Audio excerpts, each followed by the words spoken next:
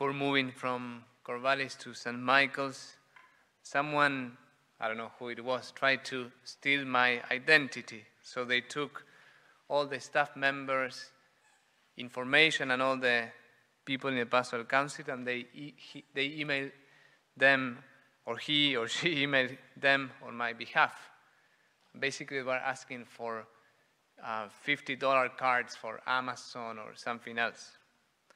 So when I met with the staff, I told them, like, someone is trying to use my email and my name to take money from you.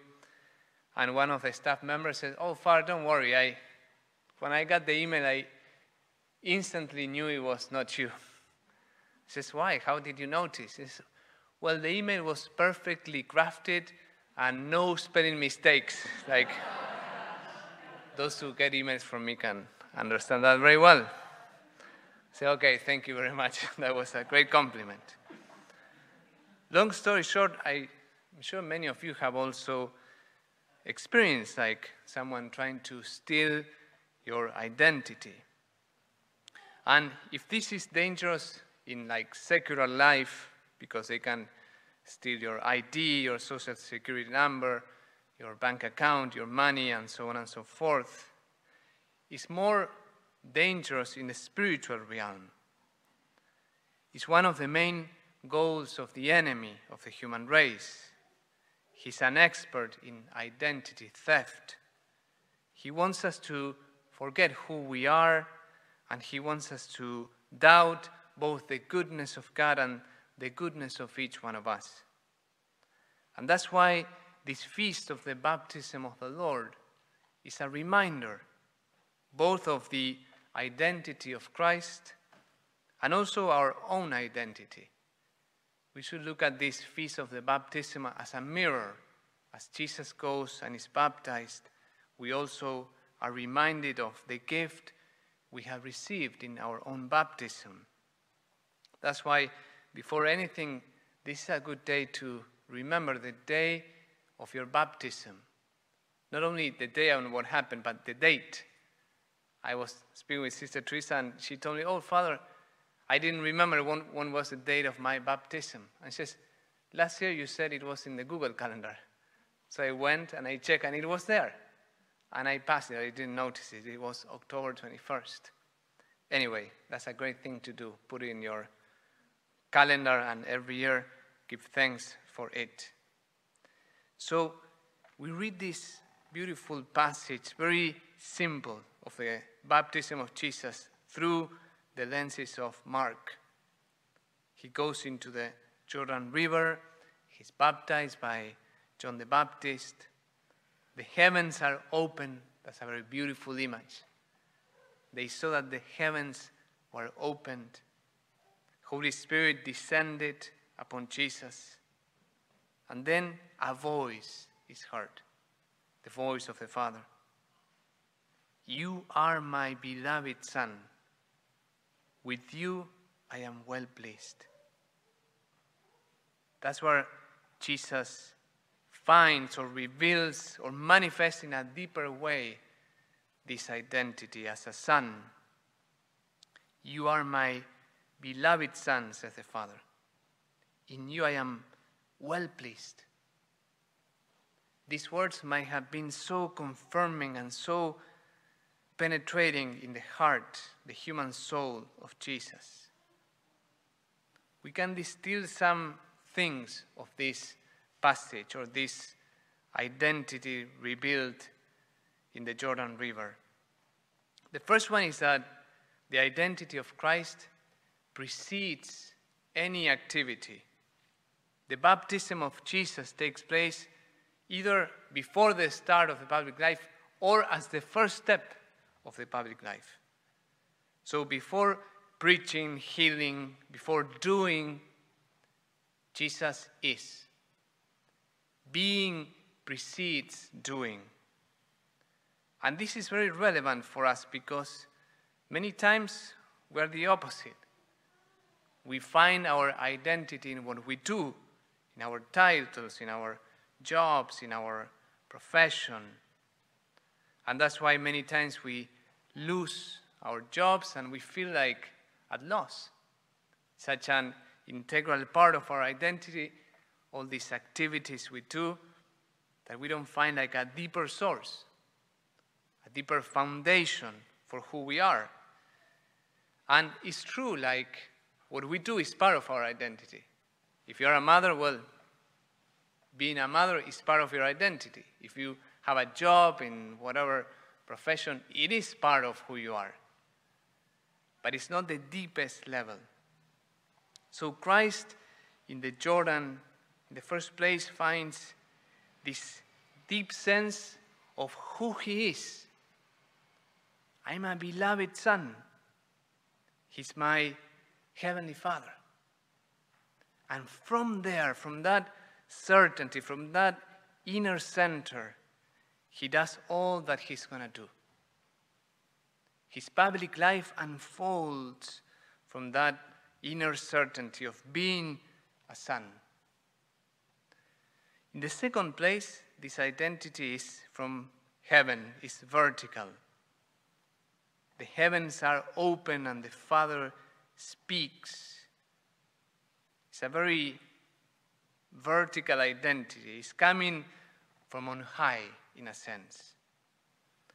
Something similar happens to other characters in the Bible. St. Paul. He thought he was Saul of Tarsus. He thought this about himself. But on the way to Damascus, Jesus gives him a new name. He receives an identity from on high. The same Peter, when he says, "You are the Christ," Jesus says, "You're Cephas, Kephas. And upon this rock I will build my church." So Peter and Paul, they received this voice, this name that reveals ultimately who they are. It's an identity received from above. Someone who loves them reveals to them who they are. And this stands in opposition or in contrast with two kind of extremes we can fall into. The first one is to think that you create your own identity. What Bishop Barron calls, we live in a culture of self-invention. I invent myself. I determine whatever I want. I unfold my identity without anyone telling me what to do or who I am. It's completely self-sufficient and independent. The other extreme is to be too much dependent on the expectation of others, the voice of others, the opinion of others, especially those who love you the most, like the expectation of your parents, of your co-workers, of your family. So a vertical identity stands in the middle because it's a very balanced thing. It takes into account who you are, what you have, and how your life unfolds. And also it takes into account your relationality. You're a social being, so it is the Father who reveals to you who you are.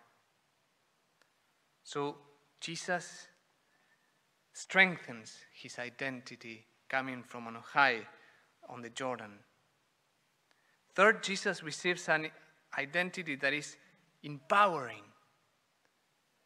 The baptism in the Jordan is a source of confirmation, of strength.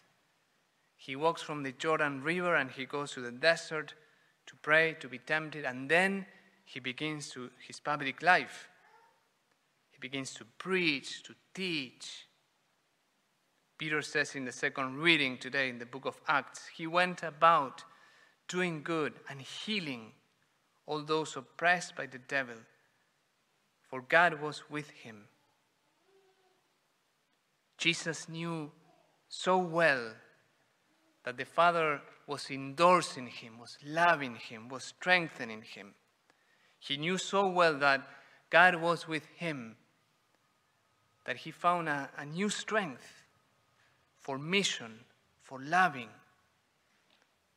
And that's also true of anyone who builds his or her own identity in Christ. You find a new confidence, a new strength, a new impulse to love and to give yourself. So, in the Jordan, Jesus manifests this beautiful identity of being a beloved son. But then he has identity refreshers. At Mount Tabor, the Father speaks, "This is my beloved Son, with whom I am well pleased. Listen to him." When he's going to raise Lazarus from the dead, he prays, "Father, I thank you for hearing me. I know that you always hear me." Jesus walked through Galilee and Jerusalem, knowing that whenever he prays, the Father listens to him. Before going to the cross, he says, "I am not alone, because the Father is with me." I am not alone. The heavens are open and the Father is with me. I am a son and he's my Father and he cares for me. Wherever I go, whatever I do, whatever I say. That's how Jesus lived. And the good news is that the Lord wants to share nothing less than all that he is with you. In the day of your baptism, something very powerful happened. The heavens were opened, the water touched your head, the priest said, "I baptize you." But from on high, the Father begins to see his Son in you. The Father begins to cherish you in the same way that he cherishes his Son Jesus. The Father clothed you, in a sense, with the life of Christ. The Father says, "I love you. Your life matters to you, to me. You're not alone. I walk with you. And don't forget this. Seal it in your heart." I was reading this sermon by John Henry Newman. It's called "The Gospel Revealed as a Particular Providence." It's all a whole sermon of the love of God. Very beautiful. I just put you the last paragraph, and I'm going to change the D for you because it's going to be distracting if I say all the Ds. You can read from the screen. It says, "God beholds you individually. Whoever you are, he calls you by name. He sees you and understands you, and he made you. He knows that what is in you, all your own peculiar feelings and thoughts, your dispositions and likings, your strength and your weakness. He views you in the day of rejoicing and the day of sorrow. He sympathizes in your hopes and your temptations. He interests himself in all your anxieties and remembrance, all the risings and fallings of your spirit. He has numbered the very hairs of your head, the cubits of your stature. He compasses you around and bears you in his arms. He takes you up and sets you down. He notes your very countenance, whether smiling or in tears, whether healthful or sickly. He looks tenderly upon your hands and your feet. He hears your voice, the beating of your heart, and your very breathing. You do not love yourself better than he loves you. Do you believe this? This is the essence of Christianity. The love that the Father has for you. This is the foundation of who you are. A beloved Son who God beholds individually. God sees each one of us individually. He calls you by name. He sees you. He understands you. He made you. He knows what is in you right now. Your peculiar feelings, your inner thoughts, what you like, your strength. He knows your weaknesses. He sees you when you rejoice and when you suffer, in your dreams and in your temptations. He's interested in all your anxieties, whatever worries you, in all your memories. When you rise and when you fall in your spirit, He has numbered the hairs of your head. And He bears you in His arms. As He embraced Jesus in the day of His baptism, He embraces you. He takes you up. He notices your countenance, whether you smile or whether you cry, when you're sick or healthy. He looks tenderly upon your hands and your feet. He hears your voice, the beating of your heart, and your very breathing. Even if you have a mask, He can feel it. You do not love yourself better than He loves you. So let us pray for the grace of being mindful of this identity that we have received as beloved sons and daughters of the Father.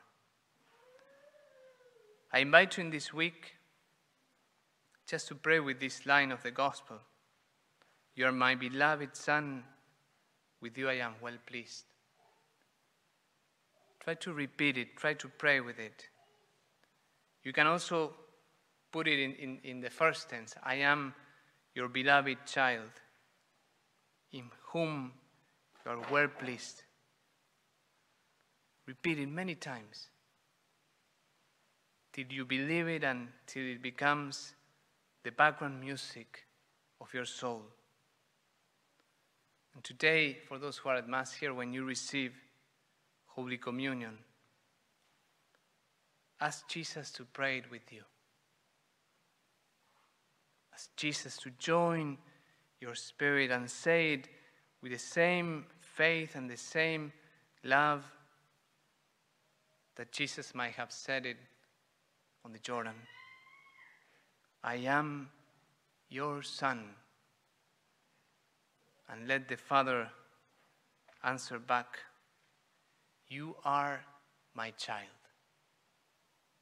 Whatever you do, whatever you think, you're my beloved child.